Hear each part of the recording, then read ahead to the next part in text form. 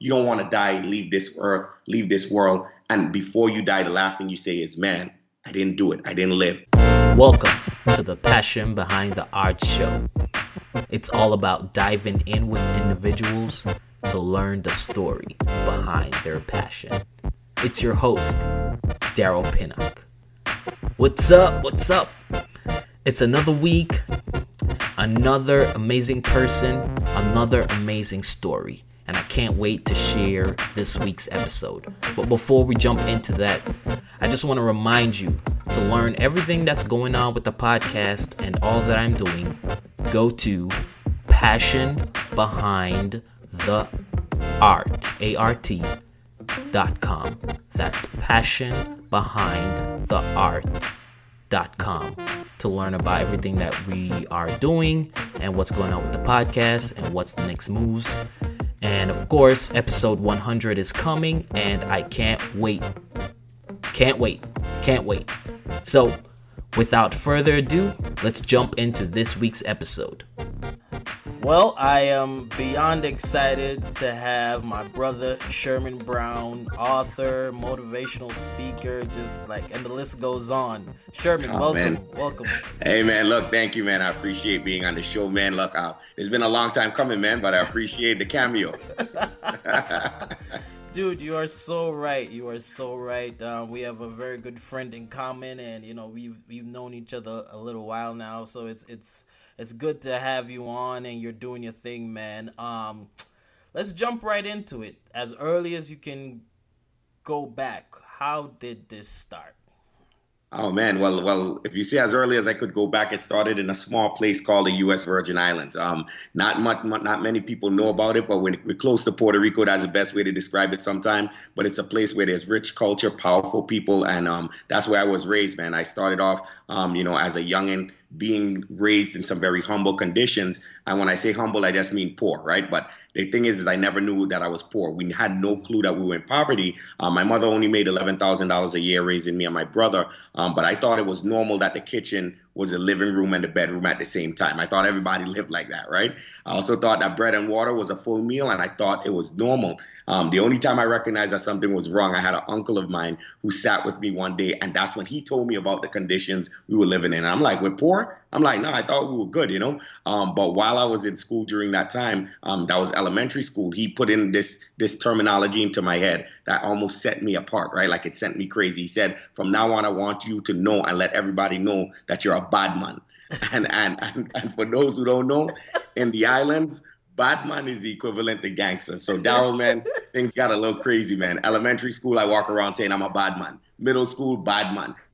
When I got to high school is when I started listening to a lot of music. So I was listening to rap music, watching these videos, and I'm like, yo, if bad man work on his bars, bad man could go to our next level, man. And I started with that, man. I started with music, and that's where I thought I was going to be. I really thought I was going to be this hip-hop artist. But while I was down there, I decided to move to New York because, we think it when you're coming from the islands, New York has everything. Money will grow off the trees, streets paved with gold. And when I got up here, I moved to the Bronx. And the Bronx isn't a bad place, but the area that I was living was the poorest congressional district in the United States. And the conditions that I was living in was just things that I wasn't used to. 10-degree weather, no heat, no hot water. Going home and right when you get in the building, there's rats and roaches. I wasn't used to that. So living in the islands, I didn't recognize I was in poverty. But when I got up here and I was living in the Bronx, then I knew something was wrong. And at that point in time, I was like, something needed to change. And the thing that sparked the change was actually my grandmother. My grandmother looked at me and said, what are you doing up here? I said, look, I'm working on my music. An old school Caribbean woman said, don't tell me about no music. I don't want to hear about music. It's one or two things you're going to do. And Daryl, she said to me, it's either you're going to get a job or you're going to go to school. And she said, I prefer for you to go to school because I truly believe that education will be your preparation for elevation. And when she said that, the first thing came to my mind is, Grandma, you got bars too. Like you got the lyrics right there, right? So when she told me that, man, that thing stuck with me. That was the journey that led me to go into school. That's when I met our mutual friend, Dr. Wright. And when I went to the school, the one thing that changed my life was the intervention of a man who sat with me, similar to how my uncle sat with me. But the difference was he told me his story. And he was from Guyana. And he told me about his humble beginnings and the things that he went through in his life and how he was able to move from being a poor boy in Guyana to being the chair of the business department at the time. And when I listened to that story, that thing connected with me. From that day, I started listening to him. And when I listened to him, I took his guidance. He became what I call my M&Ms. And when I say M&Ms, I'm not talking about the bite-sized candy. Right. He became the mentor. He became the model. And every day I would talk to him, he'll give me some M&Ms. And those M&Ms were the methods that work for him and the mistakes that I need to avoid. Right. And I listened to those things, man, and it took my life to a completely different level. Started working in city government for a while. Went from working in city government, went from making only $24,000 a year to in the next 2 years, making over $100,000 a year. And I thought that was it. I thought I made it. But there was something, Daryl, that was missing. And what was missing was the fact that I felt like I was achieving success, but there was no significance. And at that point in time, I said, look, if I'm going to be significant in this world, I got to do what he did for me. He sat with me and shared his story, and I started sharing my story. And from there, started sharing it around the country, putting out videos, and now we're here today, writing books, speaking around the country, empowering young people. And I just consider myself to be blessed, and I'm grateful for every experience that really built up to that. So that's where, in a long-winded way, the journey began. That's where we're at right now, Right. That's what's up, man. For all those who are listening, this dude talks for a living. So, oh, man, bro, like, you guys are just full with so much inspiration. And I just feel like you guys kind of honed in your message and you are ready to share it in a concise and clear and, a way that people can eat it up easily. That it's not too hard. It's not too complicated. It's like stories, just legit stories. And, Absolutely. And it's been a it's a blessing. You guys have been a blessing. So I'm a little bit intrigued with the music part. I know you're not really on that journey, but I always want to go as deep as I possibly can. Yeah. Like, what you were doing? What, rap, DJ? Because in the islands, it's really called DJ. But yeah. So what? I bet they call it rap. right. But the funny thing is, Daryl, is I was in between both, right? Because sometimes I would be DJing, right? And that's dancehall reggae music for those who don't know. But then other times I would be rapping. And in the islands, right? Like when you're in the U.S. Virgin Islands, we're U.S. territory. So when you listen to the radio station, you actually get a mix of everything. So I was listening to soca this minute. The next song was a rap song. Then you got a dancehall song on. So I really got into more of the dancehall and to the rap. And that's what I was into at the time. And that's what I thought I was going to be doing when I got up here. So after, like, you're exposed to that, and now you jump into the States, like, what was the shift like? You're jumping from the Virgin Islands to come to the States, and of all places, New York. What was that shift like? What was going through your mind? So let me give you it in this visual way. The Virgin Islands is comprised of 3 main islands: St. Thomas, St. Croix, St. John. And for those 3 islands altogether, you only got about 92,000 people. But when you move to New York now, you're coming into millions. So when you're in the islands, like I was in the islands, I was a star. I'm like, yo, I'm running things down here. People know me, but it's not that many people to know who you are, right? Everyone knows who you are, everybody. So I'm feeling like a star. So when I came to New York, that shift was a big hit for me, because when I came up here, I'm like, man, I thought I was doing something with music, but I'm doing nothing. And every corner you go on, you got another rapper, another artist. And it was like, okay, I thought I was good, but I think I'm just all right, So that was a shift for me, man. And it was tough because it was just moving into this land where there was so much going on, and you got to figure out a way to distinguish yourself. And I started to recognize at that point in time, I think the music thing wasn't something that was a passion of mine. It was just that I loved the perks of the success of music. I saw the girls, I saw the clothes, I saw the money, and I thought that was it. So my passion wasn't really there to continue with it, because the minute that a few doors got closed was the minute I just said, I'm not going to do this. Let me find something else to do. So my question is, because I just find it fascinating. Did you think, like, the whole idea of being a DJ and being a rapper, just being a person that's focused on words and lyrics and constantly using that, did you think that kind of helped you or prepared you for just being a speaker in general? Oh, absolutely. Look, if you're a rapper, right, or a dancehall artist, a DJ, right, like you're constantly performing, right? And that's what it is. And even when I'm speaking in these various audiences, what it is I have to find a way to connect to that audience. Just like when I was an artist and I would run on the stage, I got to figure out, how do I get the artist? And through the lyrics, I would use lyrics to connect with people. It's the same thing that I do now. I just use words. And as you hear, with some of the words that I use, and even when I go to these schools, these different events, people remember a lot of the things that I say, not just because the words are words, but because of how the words are connected. When I tell people that information without application is only fascination, that's something that they stick with and they say, man, that's real stuff. And then I say information with application brings you transformation. And it's a very simple way of saying it, but those are really lyrics. Those are bars, man. And when I say that in these events, that's what people usually come to me and they say, man, I remember what you said. I remember that you said that, when I'm talking to educators and I'm telling them, look, you got to work with these students, but you got to connect before you correct. And then they'll give you respect. And those are the ways in which they're able to remember that. So there's very much, similarities in what we do and the performing that I was doing then. I'm still doing it in a different way now. It's just more wisdom is in the performance now. So did you do any kind of outside of just, music? Did you do anything that kind of prepare you for speaking? Actually, no. So when I came up here and I was 100% into the music, what ended up happening while I was here was I remember I was working in government at one point in time. I didn't really do much with the music, so the music thing was on the side. But somebody who knew that I was working in government asked me to come and do a guest lecture in a class. And when she asked me to come, I was like, look, I never, did that in a class. But when I finished speaking, one of the students asked me and they said, man, with all those words you use and how you found those words and you put it together, it really stuck with me. She said, are you a motivational speaker? And I said, a what? She said, a motivational speaker. She said, those people that go around the country, you never heard of like Les Brown, Tony Robbins, these guys. So I'm like, what is that? I'm like, motivational. I say, what, people get paid to do this? She's like, yeah. I said, well, I did this for free today, but let me look it up, right? And immediately, Daryl, man, I went online. I started looking up these guys. And when I noticed what they were doing, I'm like, man, this is some powerful stuff. They're impacting lives. And that was the thing that really sparked the journey. Because I'm like, look, if we could go out there and have this type of impact using words, which for me, as someone who was in music, was already using words, but now using the words to impact lives, it was helping me to move from just that simple success to significance and using what I already have, which is the gifts that God has given me that I'm grateful for. And now we're using it to impact lives as we speak to various communities. So the preparation was just going in there, speaking one time, letting somebody recognizing that there was something there, told me that there's something called motivational speaking. I researched it, and that was a spark that ignited the fire. Nice. So as we jump into talking about impacting people's lives, what's your version of how Aim High got started? Yeah, so my version, it's this way. In 2011, October 25th, I remember it like it was yesterday. I was in Mount Sinai Hospital, and my grandmother was lying down there on her deathbed. She had cirrhosis of the liver, and she never drank a day in her life. We have no clue how she got cirrhosis of the liver, but that was her diagnosis.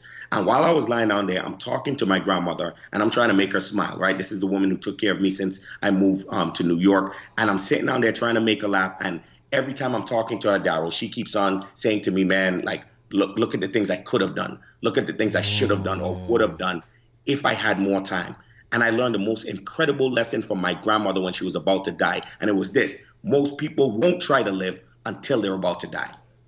That's when the value of life starts to go up and they start to recognize all these things they could do. So when my grandmother died on that day, I looked at my life and I said, look, man, I can't continue living this life being mediocre or being regular. I have to start striving for higher. I have to start aiming higher and looking for higher. And maybe I've never seen it myself when I was growing up, but it doesn't mean that I can't aspire to it. So January of 2012, I started doing these weekly videos, and I call them Aim High Insights. And all the videos were geared towards stirring the ambition, the inspiration, and motivation. That's what AIM stands for, AIM. Ambition, inspiration, and motivation of the people who are watching. And my message was clear. You need to live your best life. Do whatever it is you want to do because you're running out of time. And the longer you take to live your dream, the less time you're going to have to enjoy it. So we started doing Aim High Insights. And when I was doing that every week, of course, schools started calling. People started reaching out. And they say, could you come and speak in our schools? And I would go to the schools and speak to students. And when we spoke, it was a great one-time event. But here's what I knew for a fact. A couple of days later, they're going back to the same habits. So at that point in time, I was thinking, what more could we do? And my friend, Dr. Wright, he and I were already connected through what we were doing. He was working in higher ed at the time. I was working in government. But him and I started talking, and we said, look, why don't we find something that we could start together, that we could build together to have this impact, but to really stir the ambition, inspiration, and motivation of all these students.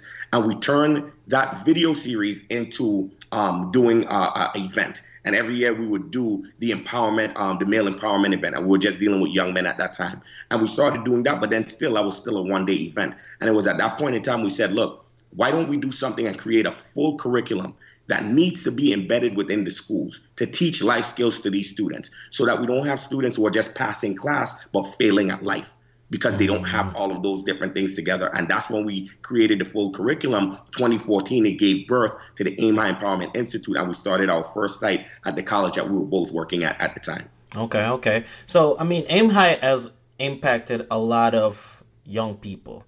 But how did Aim High affect you personally?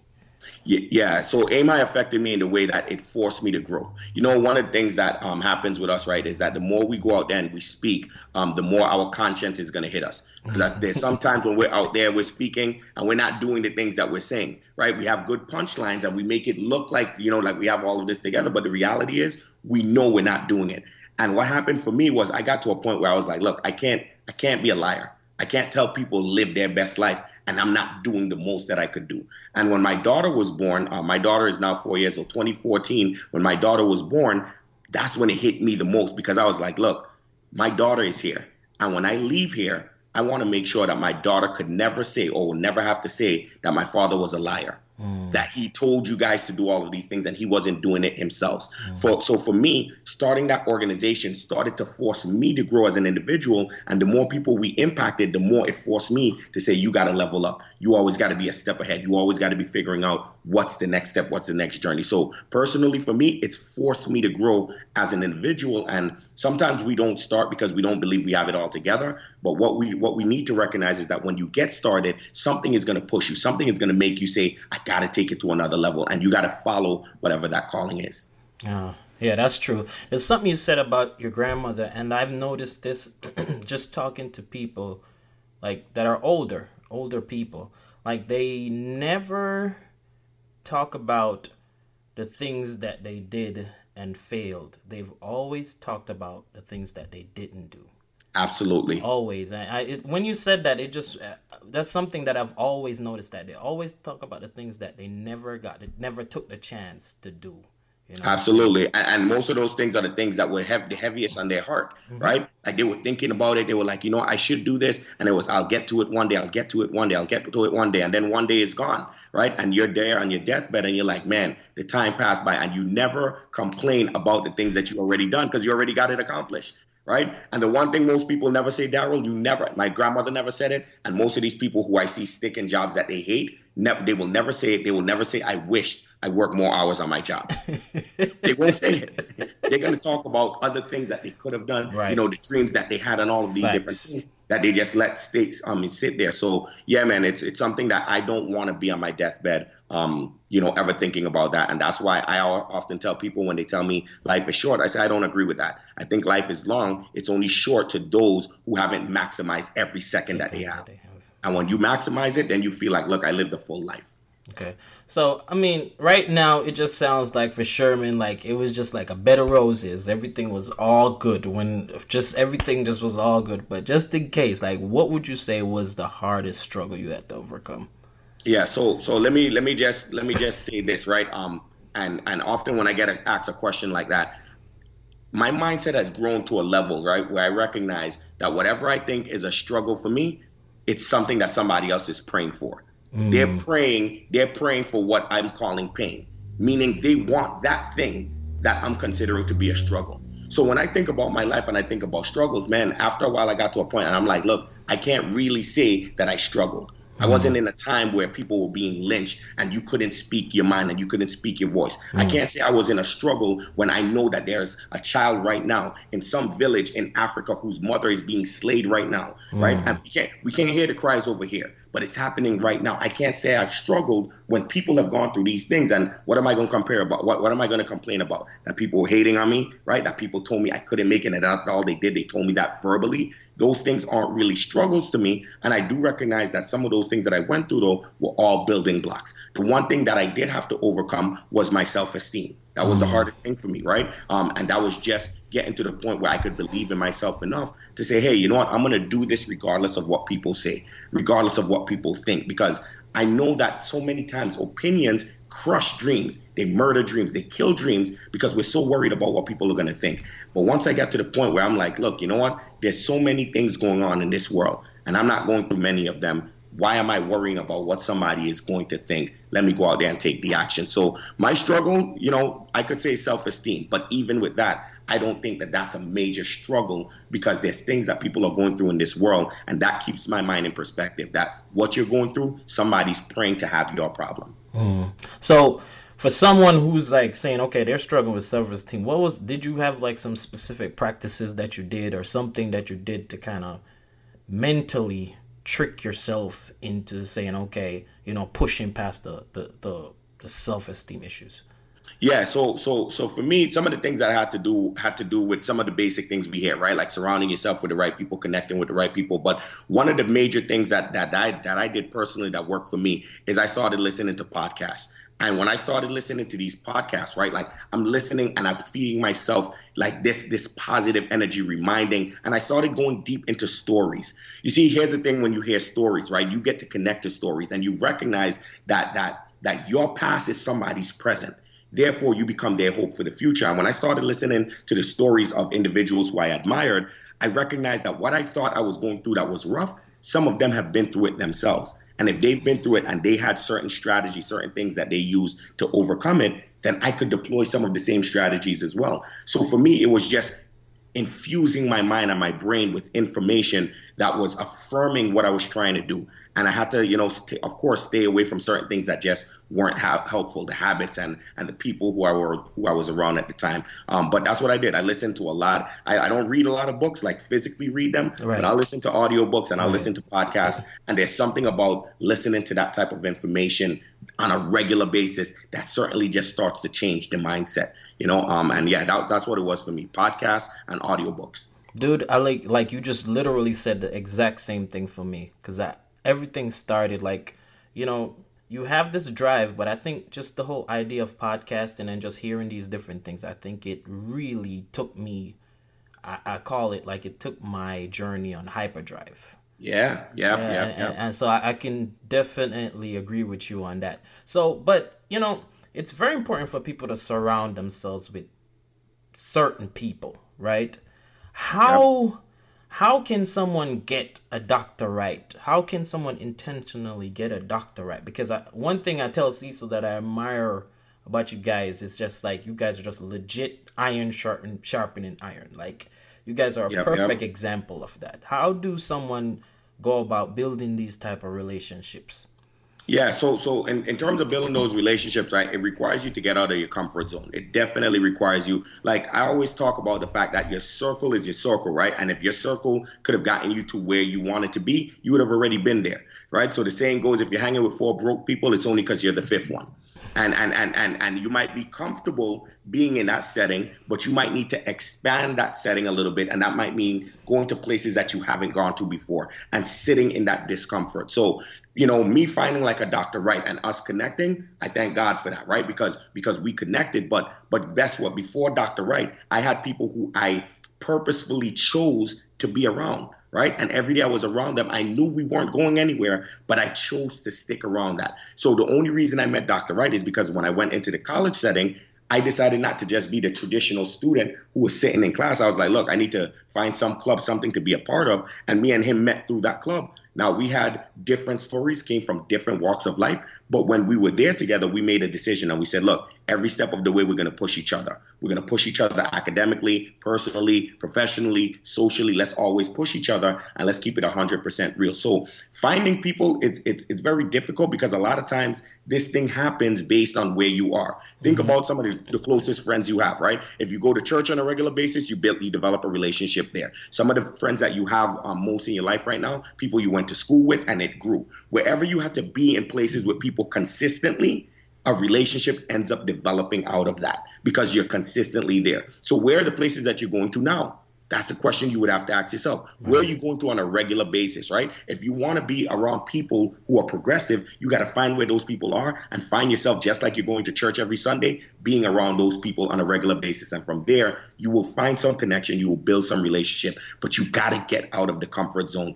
And you got to be real about where you are and who's around your circle right now. Right. If you think everyone is good, it was Stephen Covey who said that the admission of ignorance is the beginning of education. I got to first acknowledge the fact that I don't know and I don't recognize where I'm at before I could start making a step to get to where I need to be. But if you think all things are good, more than likely you won't move. That's amazing, man. I like that. Look where you are, where you go consistently, because that's a fact. Like wherever you go consistently, unintentionally, you're going to build a relationship with. Yeah, 100%, man. Absolutely. Just being there.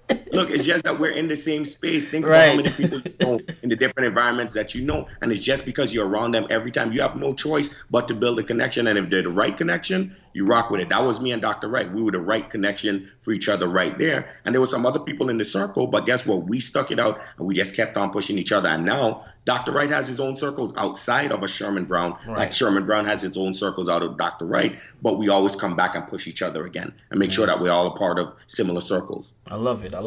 So let's talk about this book. Yes, Overcoming. Yes. What's that? Dreamicide? Dreamicide. Yep. Dreamicide.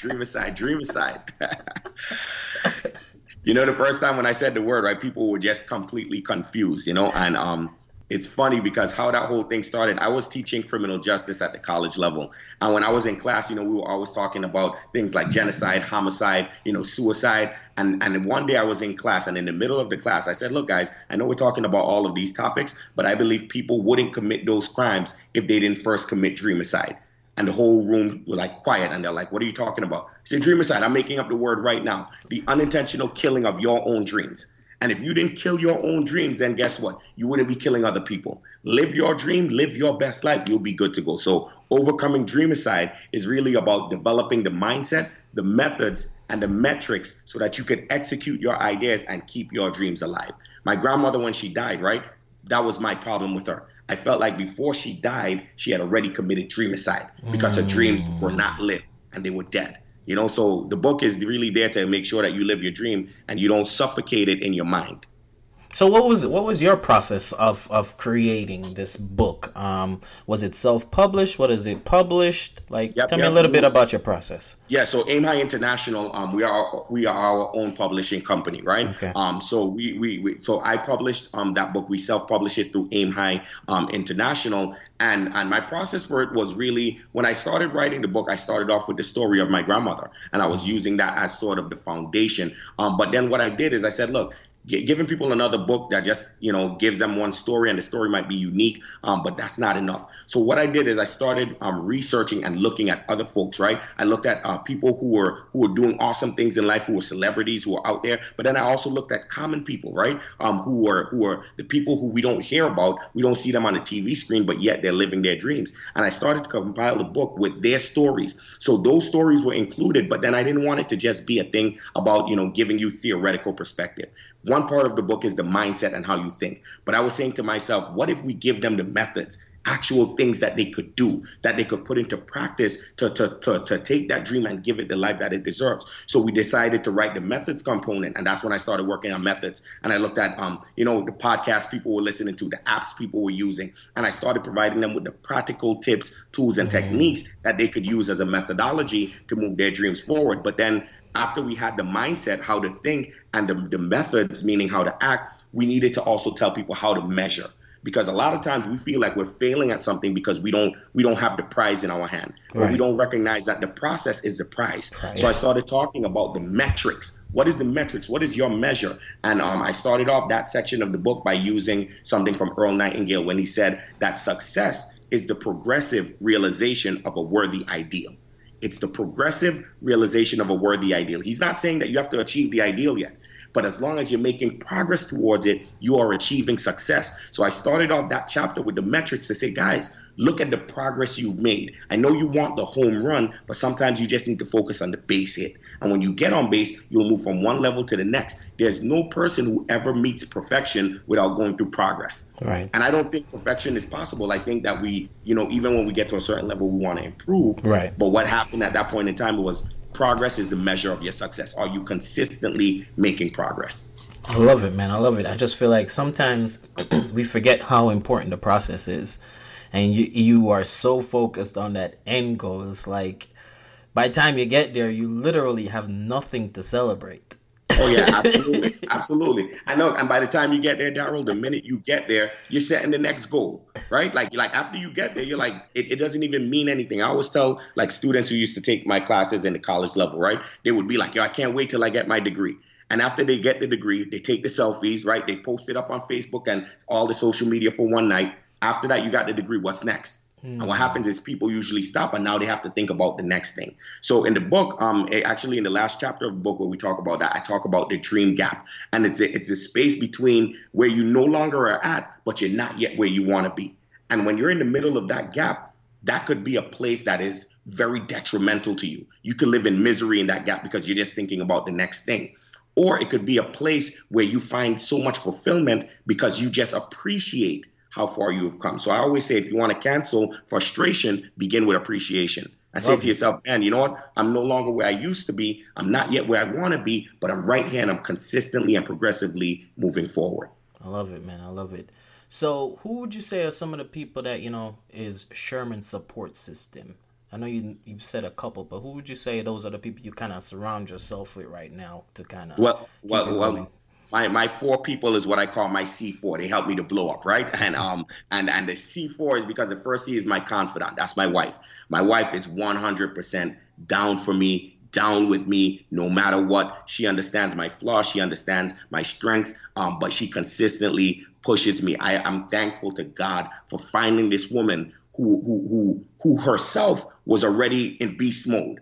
But being with her just upgraded my value, right? Like it made me better being with someone who could point it out to me. So she was a confidant. But I also have a coach, right? And my coach is a gentleman from a long time ago when I first met him. His name is Toloki Depu, and he was a coach. He was a guide for me. The good thing with a coach is that they could give you correction without causing resentment. And for a long time, he was coaching me, giving me tips, tools, techniques, and showing me sort of the path. And also I have what I call e-coaches, right? These are electronic coaches, people who are online, who I've looked at, who I've listened to. I listened to a Gary Vaynerchuk. I listened to a Eric Thomas. I listened to a John Maxwell. And these folks are Stephen Furtick and Bishop T.D. Jakes.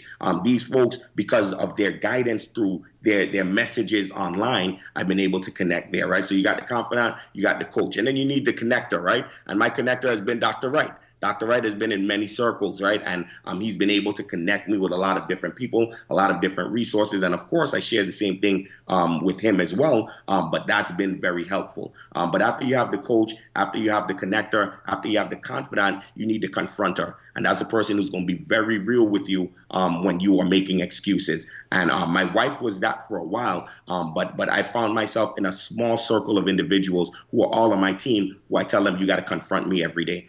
Those folks who are part of the AIM High organization, they confront me on a regular basis.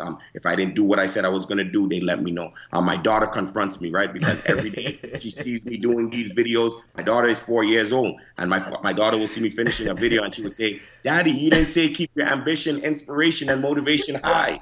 And when she tells me that, man, Daryl, I'm like, all right, you confronted me. I need to go do it. But she's been my confronter. So I say that's the C4. Those people, man, have kept me grounded, kept me going. And that's what has kept me energized to keep on moving. So very small circle, but very powerful circle. Nice. What's the first hour of Sherman's day like? Yeah, that's my biggest weakness right there, man. I could tell you, man, I wish I could be able to tell everyone that I'm like many of these top performers and that they have this routine that works. Man, sometimes I get up in the morning and I'm there like, yo, I don't know where I'm going. I don't know what I'm doing. I know I have my day planned, but I haven't fell into a steady routine. And I think it's a big weakness of mine because my wife will tell you I'm jumping from one thing to the next all the time. But one of the things that I have kept consistent is that when I get up in the morning, I don't just run and move. I stop. I take a moment, and just pray and meditate, think about like where I'm at. I don't let a day go by or the first 60 minutes of my day go by without looking at my daughter and asking her the simple question, you know, daddy loves you, right? And she would look at me and she would say, yes. And I say, why? And she say, because you're my icon of inspiration. And every morning I make sure I hear that quote from her before I go anywhere to do anything else. And of course, being with my family, that time is very important to me, because I know for a fact that once I hit the road, I'm going to be running. Right. And when I leave, there's a possibility that I may not return. So I want to make sure that my last moment wasn't, I'm rushing out the door, you know, just give me my orange juice, I can't hear anything. Let me make sure to give you that time. And I remember I walked into a speaking engagement, and the folks were a little annoyed, right? Meaning the organizer, we didn't start until 10:30. She asked me to be there for 10, and I came in like 10:15. And she was like, why are you coming in so late? I told you 10 o'clock. We wanted some people to meet you. And I said, look, I apologize because I didn't keep my word to you, but I kept my word to my daughter. And that was more important to me. You know, and I didn't want to leave her without making sure that I got that icon of inspiration badge to leave with. So my routine isn't something where it's, you know, chronological in any way, but I am getting better at it, and that's something that I'm working on. We're all trying to make progress, and I learned not to beat up myself because of my purpose. Right. Facts. I mean, it's sometimes for me, like, I try to be very routine in the morning, but it changes as per season. But one thing I've steadily kept going, and it's that time with my wife and kids. I think at one point, like, I was just on the go constantly, and I was really wasn't spending any time with my kids especially, and I kind of carved out about a 15 minutes every morning before they go off to school. We just have devotion. And now it's like etched in their brain. Yeah, you know, your children will never remember how much money you brought to the house. And that's why I always say, like, expensive presents will never match the value of your physical presence and being there. And that what you do there, you know, with being with your kids, man. Here's what I could tell you for a fact. If you were to die that same day, the one thing you wouldn't be regretting is the fact that you didn't spend at least 20 more minutes with them, you know, and that's what we look forward to. So I always say, when we have all these things that we're doing in life, we got to keep in mind that you should be spending most of your time in your life with the people who will cry the most after your funeral. Not the people who just cried the day of, because everybody's going to cry the day of, hopefully, Powerful. Right? But after the funeral, there's some people who's going to feel it. It's going to hit them. It's going to hurt them, because you were the only one, right, that could be you. And you were the only one who could give them you and your time. You're the only father, right? So because of that, we got to maximize those moments. So no matter what's going on, aim high, you know, doing all the things that we're doing. I'm like, look, the time that I spend with my family, my wife, with my daughter, my mother is here living with me now, you know, which is a good thing. She's been ill for some time, but she's been with me. And, you know, I tell everyone, like, I'm her boss, right? Because I pay her to live her best life. I'm like, yo, I'll hustle, I'll grind, but I want you to live your best life, you know, and that's what it is, you know. So, but those moments are the most important moments to me, man, and it's great. Facts. Book recommendations. Give me some book recommendations, bro. 21 Irrefutable Laws of Leadership. 21 Irrefutable Laws of Leadership. John Maxwell. Like I told you, I don't listen to a lot. I don't read a lot of books, but I listen. But that one book was the first book that I ever sat down there and read. And that book gave me such a high level of self-awareness. It taught me how to lead, how to control myself, and the fact that I always need to be a step ahead. You can't lead people further than you've been. So there's so much nuggets within that book. The 21 Irrefutable Laws of Leadership. Very, very powerful book. The book of Proverbs, the Bible. The book of Proverbs, and I could tell you from chapter to chapter. Look, and I'm not saying that to you to say like I'm always in the Bible every day, but when I'm in the book of Proverbs, the insights that you get is unbelievable. And it's crazy how you could talk about money and you could find it in Proverbs, and you could talk about relationships and you could find it in Proverbs. But that book, if you don't read nothing else in the Bible, that book in itself has so much wisdom and insight that it'll help you take you to a completely different level. So 21 Irrefutable Laws of Leadership, that's John C. Maxwell, and then the book of Proverbs, get into that, and that's going to work for you very that's well. Pure wisdom right there, like legit pure wisdom, the book of Proverbs. 100%. Yep. So what is that thing that Sherman can't live without that's not his phone? Yeah. Oh, man. I put the phone there, right? Yeah, man. Yeah, definitely. So, could I use a, so it's two products. Anything. Right?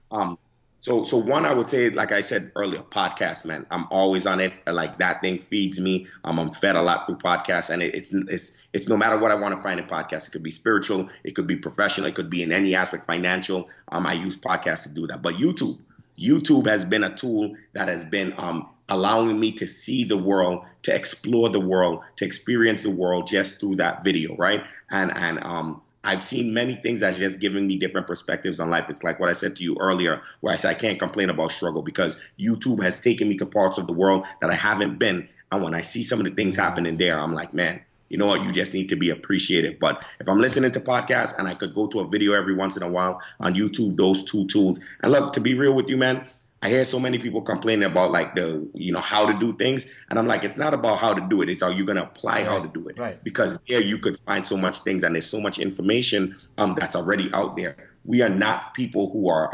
lack for information. Right. Its application is the problem, So those tools allow me to do a lot of things. If I need to fix my sink, I go to YouTube, right? And if I need to get my mind in the right place, I go to YouTube. That's what I'm using. As simple as it may be, it's done a lot for me. Trust me, bro. I mean, I'm telling you, man. It's the truth. My son, my last child, like he fell in love with letters because of YouTube, and he is 4 years old. And this is like, even me as his father is astonished. And me and my wife, we said we can't take full credit. It's literally YouTube. This dude is reading, like full blown reading. Wow. And, wow. And it's literally YouTube. Yeah. No. Look, I get it, man. Like I said to you, my daughter is 4 years old as well, man. And sometimes my daughter will say some things to me, and I'm like, "Where did you get that from?" The other day we're driving, and she's like, "Daddy, I'm frustrated. I'm frustrated." And I said, "What?" I said, "Where did you get that word from?" But it's some of the stuff that she's learning learning from there. So we do our end, but sometimes YouTube does a good portion of it, man. And we got to be grateful for it and also monitor what they're doing. But it is a good tool, and we see the exponential growth in so many children just using YouTube. I remember they just mentioned it when it was yesterday, a couple of days ago. The young man, the boy who Ryan, right? Who the biggest YouTube star. Review? Trust me, Ryan's Yeah. So my daughter is on him all the time. You know what I mean? So I'm like, so I'm like, we're helping him out a whole lot, but he's using it as a tool. She's learning some stuff and telling me what toy she wants for Christmas. He's using it to make money. And I'm like, all right, I got to get my daughter on the other end. I'm like, look, learn how to make money with it too, Well, that's in us to be the creators. You know what I mean? A majority of the world is consumers, and then you need the people to create the content. Absolutely. So, Absolutely. I mean, dude, 100%. we have a lot going on. Like, what's next for Sherman? What's next? Yeah. So what I'm trying to do right now, I'm in a phase where I'm trying to break out of the box that people try to put you in, right? So what happens is if you look on my stuff online, a lot of times you see me doing a lot of stuff with young people. So I speak with plenty different audiences, all age ranges, but a lot of times people see me with young people. So what happens is I've had a lot of adults, millennials reaching out to me, and they're like, yeah, I know you have all these stuff for the schools, but do you have anything for anyone else? So we have some online courses coming out in the beginning of January 2019. The book Overcoming Dreamicide is going to be a full, we have an online course for that. So it's a video course. And then we're going to have, this full online course going on where you could work with us in a number of areas. We have personal development. And then we also have, business development as well. People who want to get into the speaking business, we're going to be able to work with you in those aspects as well. And even when you go to my website, there's tons of resources, right? We believe in helping you develop what we call the F7. And what I call the F7 is actually in the book, it's the 7 foundational pillars of your existence: faith, family, fitness, finances, fun, friends, and fulfillment. Those 7 areas, we want to help you comprehensively develop in those areas. So on my website, there's tons of resources, but the courses that we're going to be doing in personal development, business development, and speaker development, we also have a program for educators. All of those programs are going to have these different elements in it, and you could take these courses with us online, and that's going to be followed up with some workshops where we're going to be doing some in-face workshops as well. Okay. Sounds good. Yeah. So, that's how we expanded the AMI brand. I was checking out the website, and I was like, I like the whole idea of taking the book and going even deeper with the course with it. I'm intrigued about that. Yep.